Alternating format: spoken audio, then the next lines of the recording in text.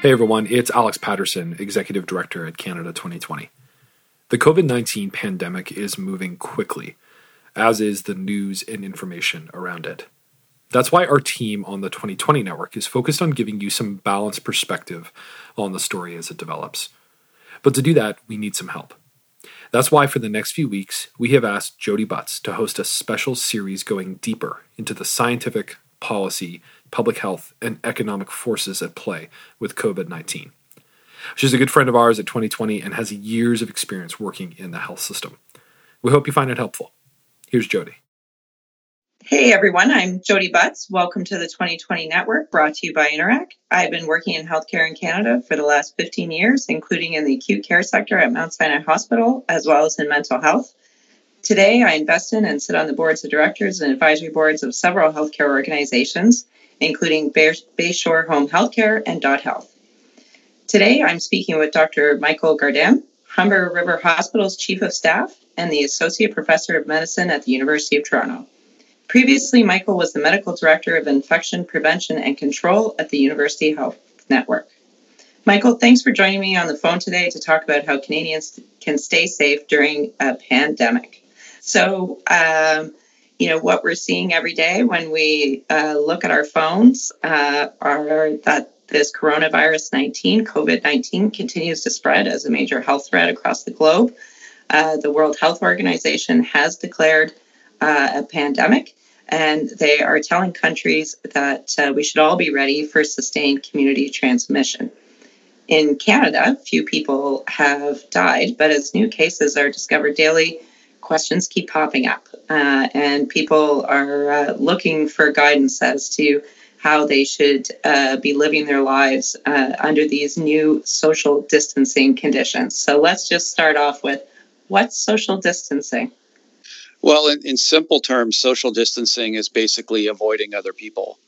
And so if you think about your normal day pre-pandemic, you get up, you're with your family, you go down an elevator, you may go to a subway or get into your car. If you're on a subway or public transit, you're in with hundreds of people. You go to your workplace, you may meet people for coffee, you go up to your office, you may chat with people while you're there. You may go out for lunch after work, you may go to a movie or may go out and visit friends.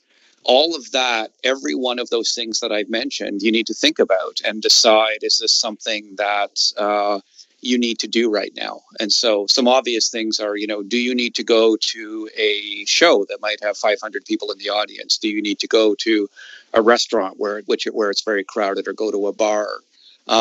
Social distancing is really about looking at everything that you do and trying to limit your contact with other people, so that you're ultimately trying to never be within 2 meters of somebody else. Now, obviously, with your family, that's not going to happen. But with other people, with strangers, you're trying to keep your distance from people all the time.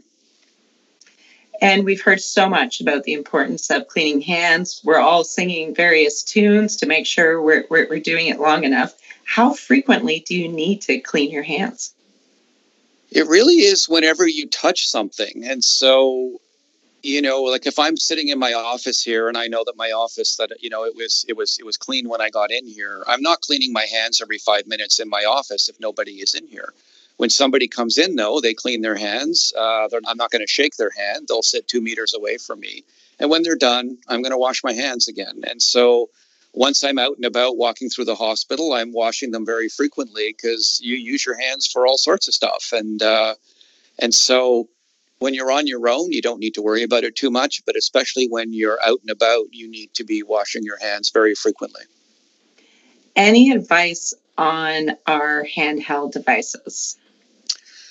Yeah, that's really tricky. And that's probably, when people are getting infected with this, there's got to be a component that's due to, constantly using our phones, talking into our phones, touching our phones, etc. And so you can certainly wipe down your phone with isopropyl alcohol works. Any sort of disinfectant wipes are fine. The less water in them, the better, because that's what might damage the circuitry. So isopropyl alcohol is good because it likely won't damage the circuitry.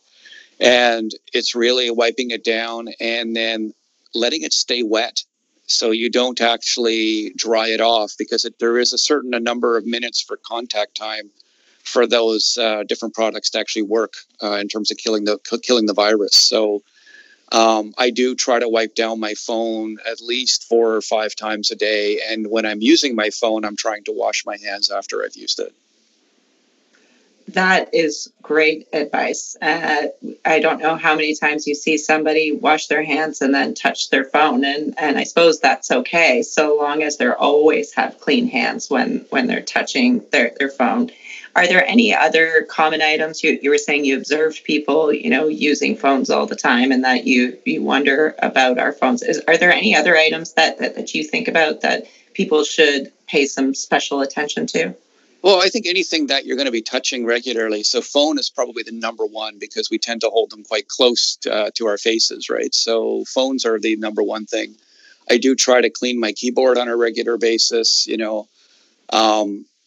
I don't worry so much about trying to run around cleaning doorknobs, because honestly, if I can push the elevator button with my elbow, I'll do it. If I can open a door with my elbow, I'll do it. But otherwise, I'm just making sure I wash my hands afterwards. The big place where I really see a very big risk for people is on public transit. I haven't taken public transit for a couple of weeks, exactly because of the social distancing reason. But last time I was on it, not only are people scrunched together, but they're also all on their phones, and they're also all in close contact with each other and grabbing onto the handrails. And that is got to be a very high risk setting for people. And so at that time, I didn't have any alcohol gel with me. And so, first of all, I didn't use my phone. I held on with one hand, and then I basically reminded myself, don't touch anything until you can get home and actually wash your hands. And that was the last time that I've been on transit. Yeah, because you can't always control the social distancing on public transit either. I think, I'm speaking with you from Ottawa, and I know there's been decreased usage of public transportation here in Ottawa. But, if you get on a busy car, it's really difficult to know what to do. If you find yourself in that situation, what would be your advice? Well, since I was just joking about this a few minutes ago, but the last time I took transit, what I did, which is socially awkward, is I made sure I wasn't facing anybody. And so normally people will often face the interior of the bus. So if you're on the outside, you're facing in, etc. And people coughing or sneezing, the droplets, the infectious particles you have to worry about are the ones that are coming kind of right at you, because that's where the majority of the virus is. And so if I'm standing off to the side of the bus, next to the bus wall or the subway wall, I'm actually facing the wall, which can feel a bit awkward for people. That I really don't care. It's really about not getting sprayed in the face when somebody sneezes or coughs, and I think that's actually, truthfully, looking at how these viruses are spread, not being in the line of fire of those droplets, is actually very important. Yes, and I think that's why we're seeing orders and requests and direction to close down large venues. Could you break it? Could you give us a sense, so if we were to go to either a sporting event or theater or something, how many rows are we actually talking about where you would have to be distanced from somebody? Really what we talk about is you want to try to maintain 2 meters from somebody else. And not all 2 meters are sort of created equal. So if you are sitting behind somebody and that person is facing straight ahead and you're facing straight ahead, I'm not so worried about that person because they're facing away from me. It's the people on the sides of you that really matter. But overall, you want to try to stay 2 meters, ideally. 1 meter is certainly better than nothing, but you're trying to keep a distance between you and everybody else. And so if you're in an enclosed space, that may be very hard to do. Yeah, and just to say kudos on the advice for public transportation. That's something that everyone can do, right? You can turn your back to somebody if you do find yourself in that situation. And these things feel hard to do. We're unlearning a lot of things. What are you doing for shaking hands these days? You know what? People I'm running into, nobody's shaking hands anymore. You know, I don't care if I bump your elbow or not. That really doesn't matter to me. I'm just going to say hello to you and keep my hands to myself, right? And I think that, you know, shaking hands is such an old custom, and it's something that in the middle of a pandemic just seems like it really is not necessary to do. And everybody I've run into lately are probably even more concerned about it than I am. I mean, I figure, hey, if I had to shake someone's hand, I would just go wash my hands immediately afterwards. But others are, you know, even more concerned than that and don't even offer their hand. And I'm fine with that because I'm not offering my hand either. Is there any other kind of common habits that you know you've observed in daily life that you know should be discouraged today, and that you wouldn't necessarily be sad to go even in a post-pandemic world? Buffets would be my number one thing. I just think we should get rid of buffets. Rid of those. Yeah. You know, I think that for me, the one common behavior which has to go and has to go forever is people coming to work while ill. And this is something that I've been talking about for years. And, you know, there's going to be some circumstances where you don't have a choice. You have to come to work while ill. And I can imagine that could happen in some settings. Like I was in a situation once a couple of years ago where I actually had quite a bad cold. The other doctor working in my clinic with me couldn't come. We had a whole slew of tuberculosis patients that had to be seen because that's what I do for a living. But I was fairly sick, so I actually plunked myself in one of our exam rooms. I put on a surgical mask, and I work with nurses and nurse practitioners in my clinic. And they basically came to me in that room. We discussed the cases, and I actually didn't go in to see any patients. Now, that may not be available for all doctors, and I'm not suggesting that it should be. I'm just making the point that I definitely changed my behavior because I was sick.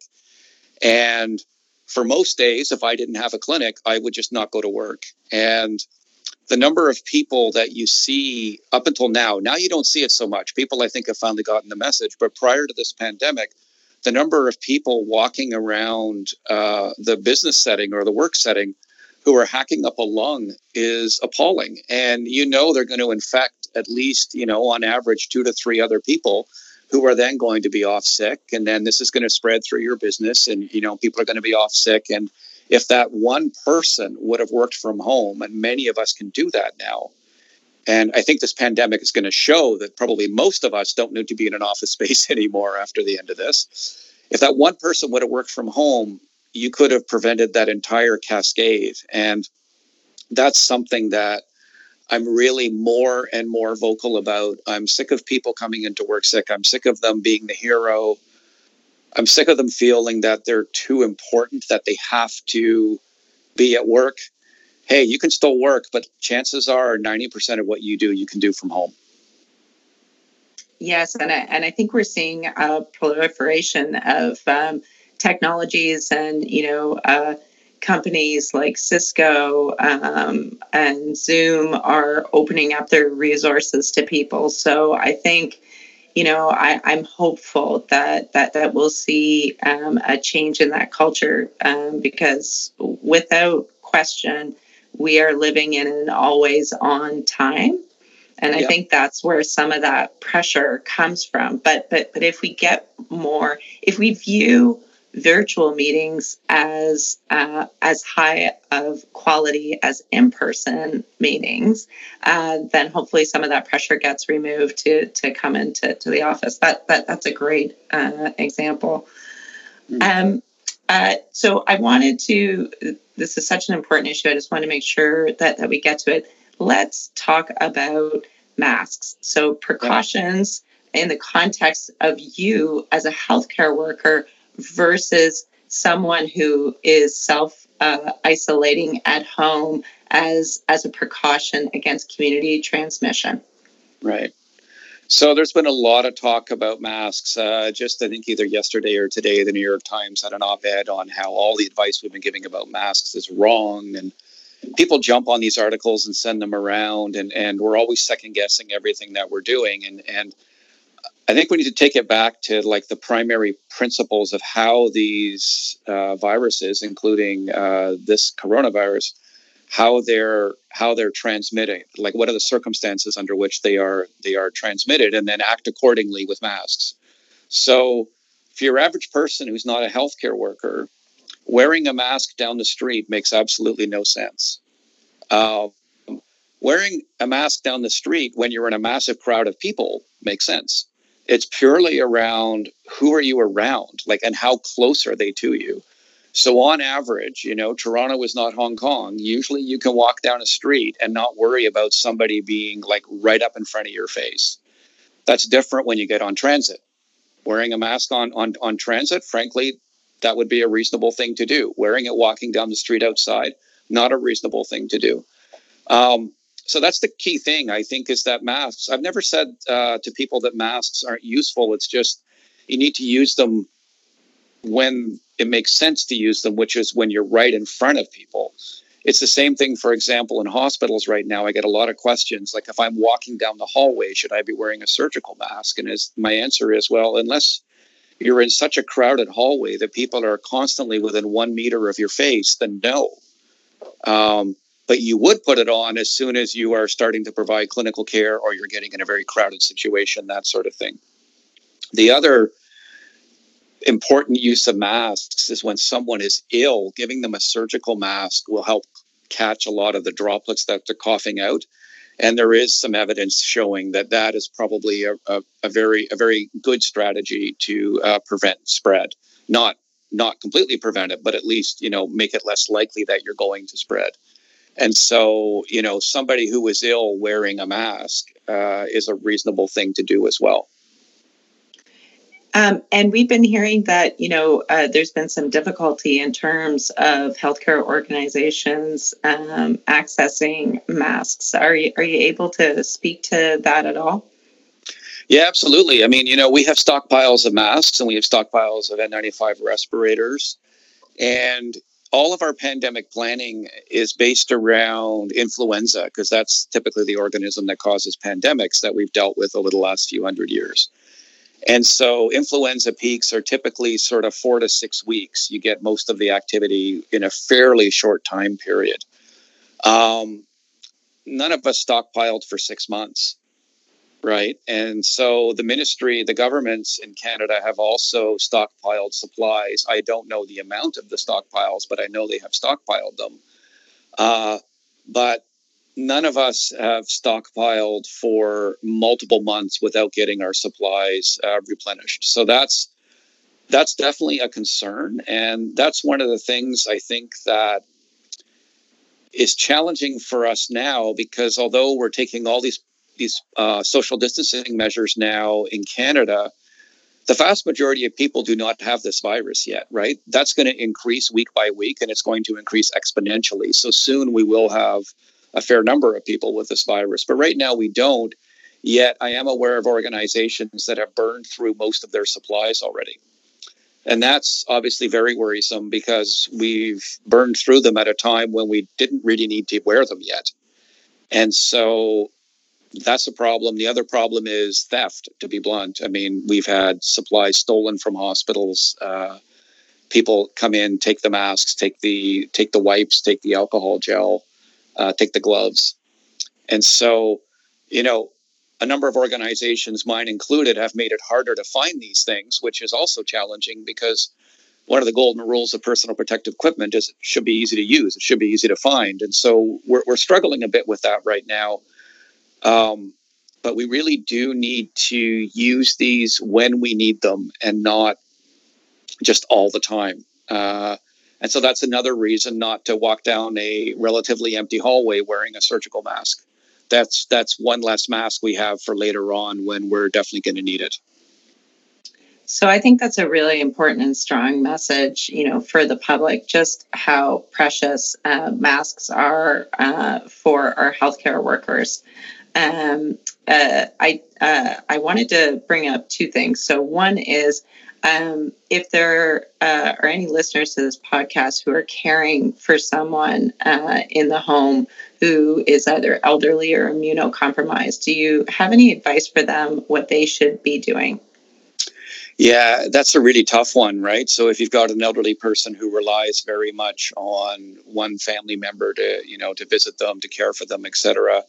I mean, we're going through that in my own family right now with one of my brothers, and my advice to him is you have to stay healthy, because if you're going to visit mom, you have to be able to do that confidently, and so the pressure on him for social distancing is even greater, right? And making sure that he's well, and making sure that even when he visits, if he's able to visit, right now he's not able to visit, but when he is able to visit, keeping that social distancing again.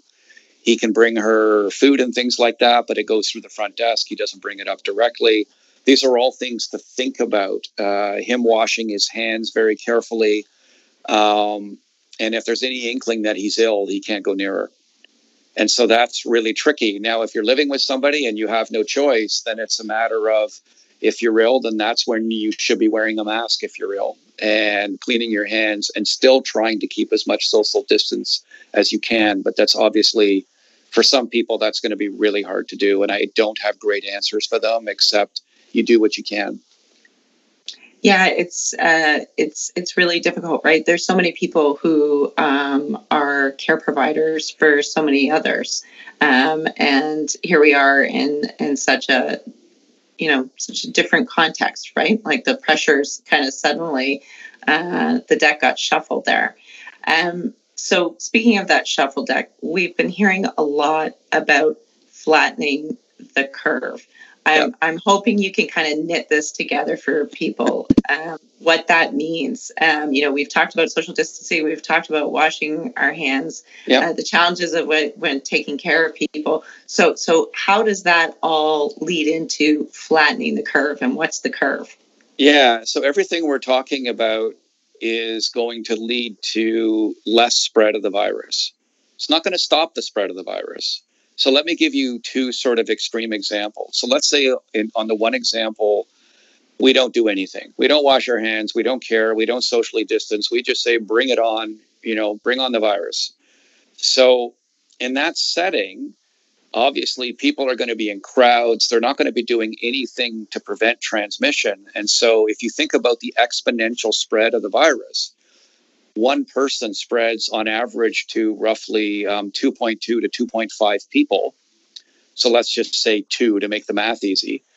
So in the first week, you've spread to 2. Those have spread to 2. And then those have spread to 8. And then 16, 32, 64, 128, 256. You get the sense of how quickly this is going up exponentially. And it's doing that. It's doubling every 3 to 4 days. So you can see how you're going from just a few cases to thousands of cases very quickly. And we saw that in Italy, where they really didn't have control measures early on, and they went from a handful of cases to thousands of cases in a matter of roughly 3 weeks. And that's just simple math. That's just exponential increases. So that's the if we don't do anything scenario. If we bring in social distancing and hand washing and smart use of masks, then maybe one person isn't going to spread to 2 people on average. Maybe they'll only spread to 1.5 people on average, right? So then you can do that mathematically. You can't do that biologically. But let's say you've got one person goes to 1.5, goes to 3. You can see how the curve is rising slower. And so that's what we describe when we say flattening the curve. You're not getting that explosive number of cases like Italy had. You're getting a slower increase in cases. The danger with the really explosive number of cases is that it overwhelms your healthcare system. You can't manage everybody in such a short time frame. It's a little bit like dealing with a tidal wave hitting the shore. Everything happens all at once versus a flood, where you can see it rising every day, but you have more time to evacuate. You have more time to do things. We're trying to get into a flood situation, not a tidal wave situation. And all the stuff that we've talked about is hopefully going to slow down the spread, which means the epidemiologic curve gets drawn out we'll still presumably at the end of all of this have as many infections as we would have regardless. But it's way better to deal with a flood than it is to deal with a tidal wave. And we're seeing like a real fluctuation in mortality rates. So some people, are seeing low rates, and then you pick up the newspaper another day and you're seeing very high rates. Is that tied to the resilience of the healthcare system, like its ability to respond to the number of sick? It definitely is. And that's one of the theories with Wuhan and probably with Italy as well, is why is their mortality rate so much higher? Part of it's because the system got absolutely overwhelmed. And so those people who may have been saved if they got oxygen, or may have been saved if they could have been put on a ventilator for 2 days, couldn't get access. So they died. There's also other deaths, which we're not even counting, which are people who are coming in with a heart attack who may need a ventilator, and there's no ventilator for them, so they die.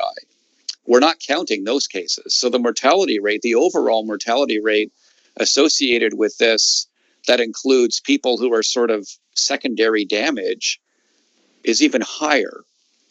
And so if you're in a situation where you're able to handle the actual increase in cases, if you don't overwhelm your system, that mortality rate drops substantially, and it's probably closer to about 0.5 to 1%, rather than the 3 to 4% that we're seeing in countries that get overwhelmed. So again, it speaks to, if you can flatten the curve, you can save thousands upon thousands of lives. And looking at the modeling in the United States, you're talking hundreds of thousands of lives can be saved by social distancing measures. So we have our marching orders. Now, what should we do if we feel like we have a cough, or we're experiencing, flu-like or cold-like symptoms? Where should we turn first? Well, the first thing is that, every government in Canada has websites that gives you information on what to do next. And so, the first step would be, it doesn't mean you automatically have to go to an emergency room or you automatically have to get swabbed for this. If you've got mild symptoms, you're going to be told to stay home until you're better. And that may be the end of it, right? You're just not going to come into work with those symptoms. And so I spend my days weeding through healthcare workers and telling them to stay home until they're better. With healthcare workers, it's a little bit different in that I actually really need you to come to work. It's not like if you're a frontline nurse, you can work from home. And so what we're doing there is, in some cases, we are trying to get them tested. And if they're negative, we know, okay, then as soon as you're feeling better, you come back to work like our usual protocol. And if you're positive, then you're staying off longer as per public health direction for the moment. So mild symptoms, typically you just stay home, you don't get tested. There may be some circumstances where we want to test you because of your job. If you're feeling sicker, though, and you're having difficulty breathing, you're feeling very lethargic, you've got a high temperature, which isn't getting better, like you're really sick, that's the time when you should be seeking medical attention. And right now, it seems like most people are being directed towards emergency departments. Many family doctors' offices have said if you're in that situation, they can't see you. And so that's when you would seek medical attention because you're unwell. Not so much because of the diagnosis, but because you may need help in terms of care. You may need oxygen. You may need whatever else we need to provide you.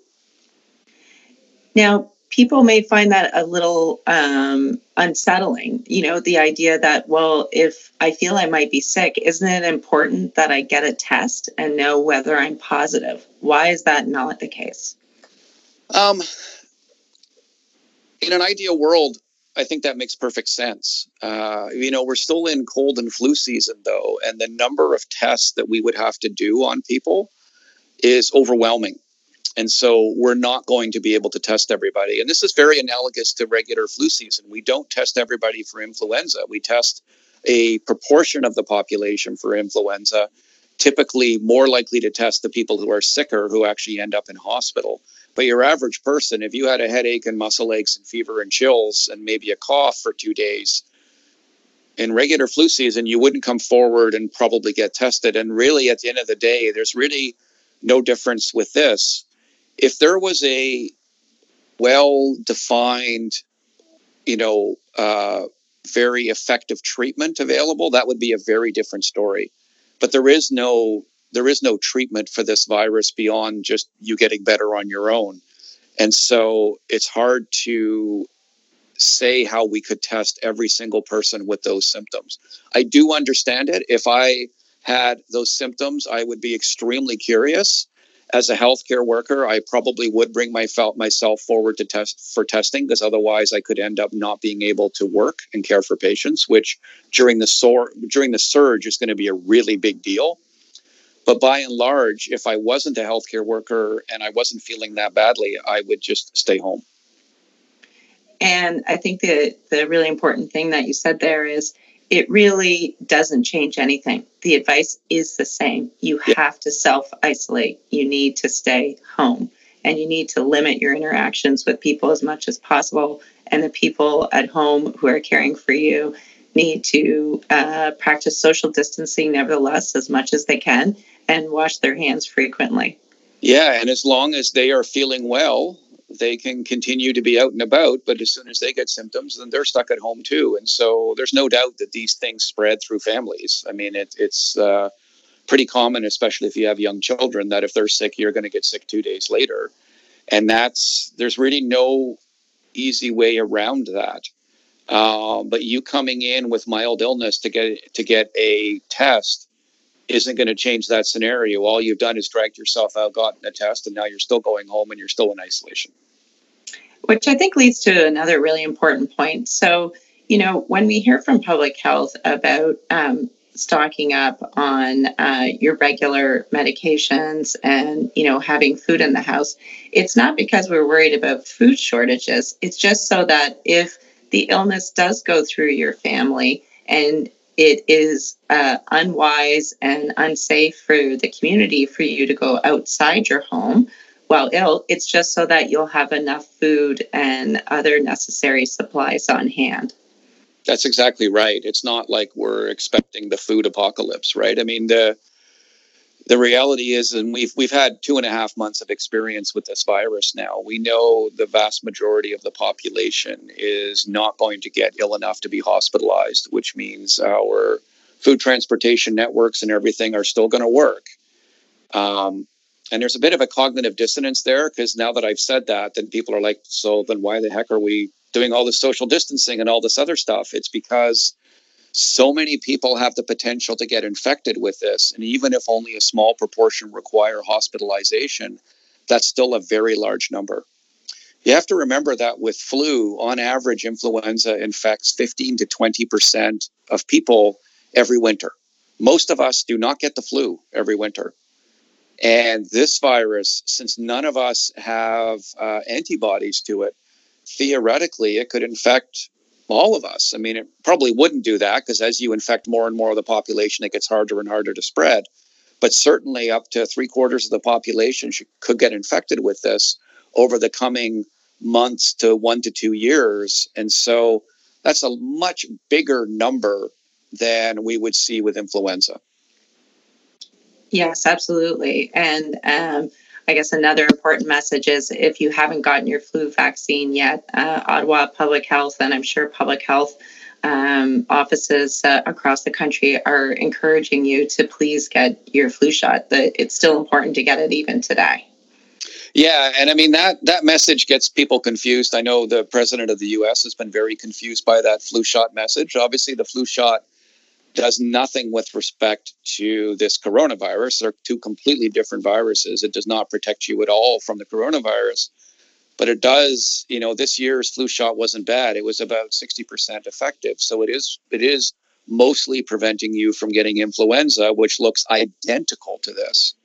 And so it's just one less person spreading something that looks identical to COVID-19. And that seems like a good thing to me. I mean, we're getting near the end of the influenza season, but what's interesting is, it's still hanging on. Like, normally it would really be on its way out by now, and we still have moderate amounts of influenza going around the country, which is a bit unusual. Yes, and so I'd like to wrap up our conversation on a positive note. So talk to me. We've heard some really great stories from around the world, but also from Canada in terms of isolating the virus and different scientific advancements. Where are we today? And, what do you have to say about hopes around a vaccine? Yeah, there is a lot going on. And, I sort of joke that every day I wake up, I think, well, we're one day closer to a vaccine, because this can be all coronavirus all the time, right? It's very hard to escape from it. I used to enjoy reading the newspapers. I can't even do that anymore because it's just nonstop coronavirus. But I think that there are a number of things that are going on that are hopeful. One would be, we have seen countries actually do quite a good job controlling this. So not all of us are going to get into the same trouble that Wuhan did initially, or that Italy has gotten into. We may be able to have a very different future from them, and that's the hope, right? That's why we're doing all this stuff right now. There's also serologic studies going on, which will help us get a better sense of what proportion of the population is actually infected with this, but never had any symptoms. Because if that's a large number, that's encouraging, because it means that those people likely can't get infected again. So it's making it harder for the virus to spread. So we'll learn about that. There are drug trials going on, looking and seeing if there are drugs, if given early enough, can actually help people not get on a ventilator or be able to survive being on a ventilator. So there's a bunch of this going on. And then finally, the vaccine. There's a number of organizations looking at vaccines, and they've already identified potential candidates for the vaccine, and some of them have already entered phase 1 clinical trials. So that's moving very quickly. Again, there was confusion in the US. There's a big difference between having a candidate vaccine and having a vaccine that you can give to people. So you've got a candidate vaccine, you now have to check to make sure that it's safe. You have to figure out what the dose is, and you have to figure out whether it works. And those trials, all of them take months for each one. And so that's why people are saying, probably 18 months. So now we're probably 16 months, because they started saying 18 months 2 months ago. So maybe we're 16 months at this point, but we're still a ways out before you can say this vaccine is safe. We know the dose and it works. Because occasionally vaccines either don't work or may actually cause harm. And there have been a few circumstances in the past 50 years where a vaccine, for example, for RSV, which is another virus, which is a big pathogen in children, back decades ago, a prototype vaccine was actually shown to make infections worse, not better. So once in a while that happens, because you're working with the immune system, and once in a while, a really good idea may not pan out when you actually use it. And so that's why you can't just rush it to the market. You actually have to be really sure that what you're doing actually makes sense, and it's safe, and it actually works. Well, I'm certainly keeping my fingers crossed, and I want to thank you enormously for spending this time with me, for sharing your expertise and sharing your wisdom. And from the bottom of my heart, be well, Dr. Gardam. Thank you so much.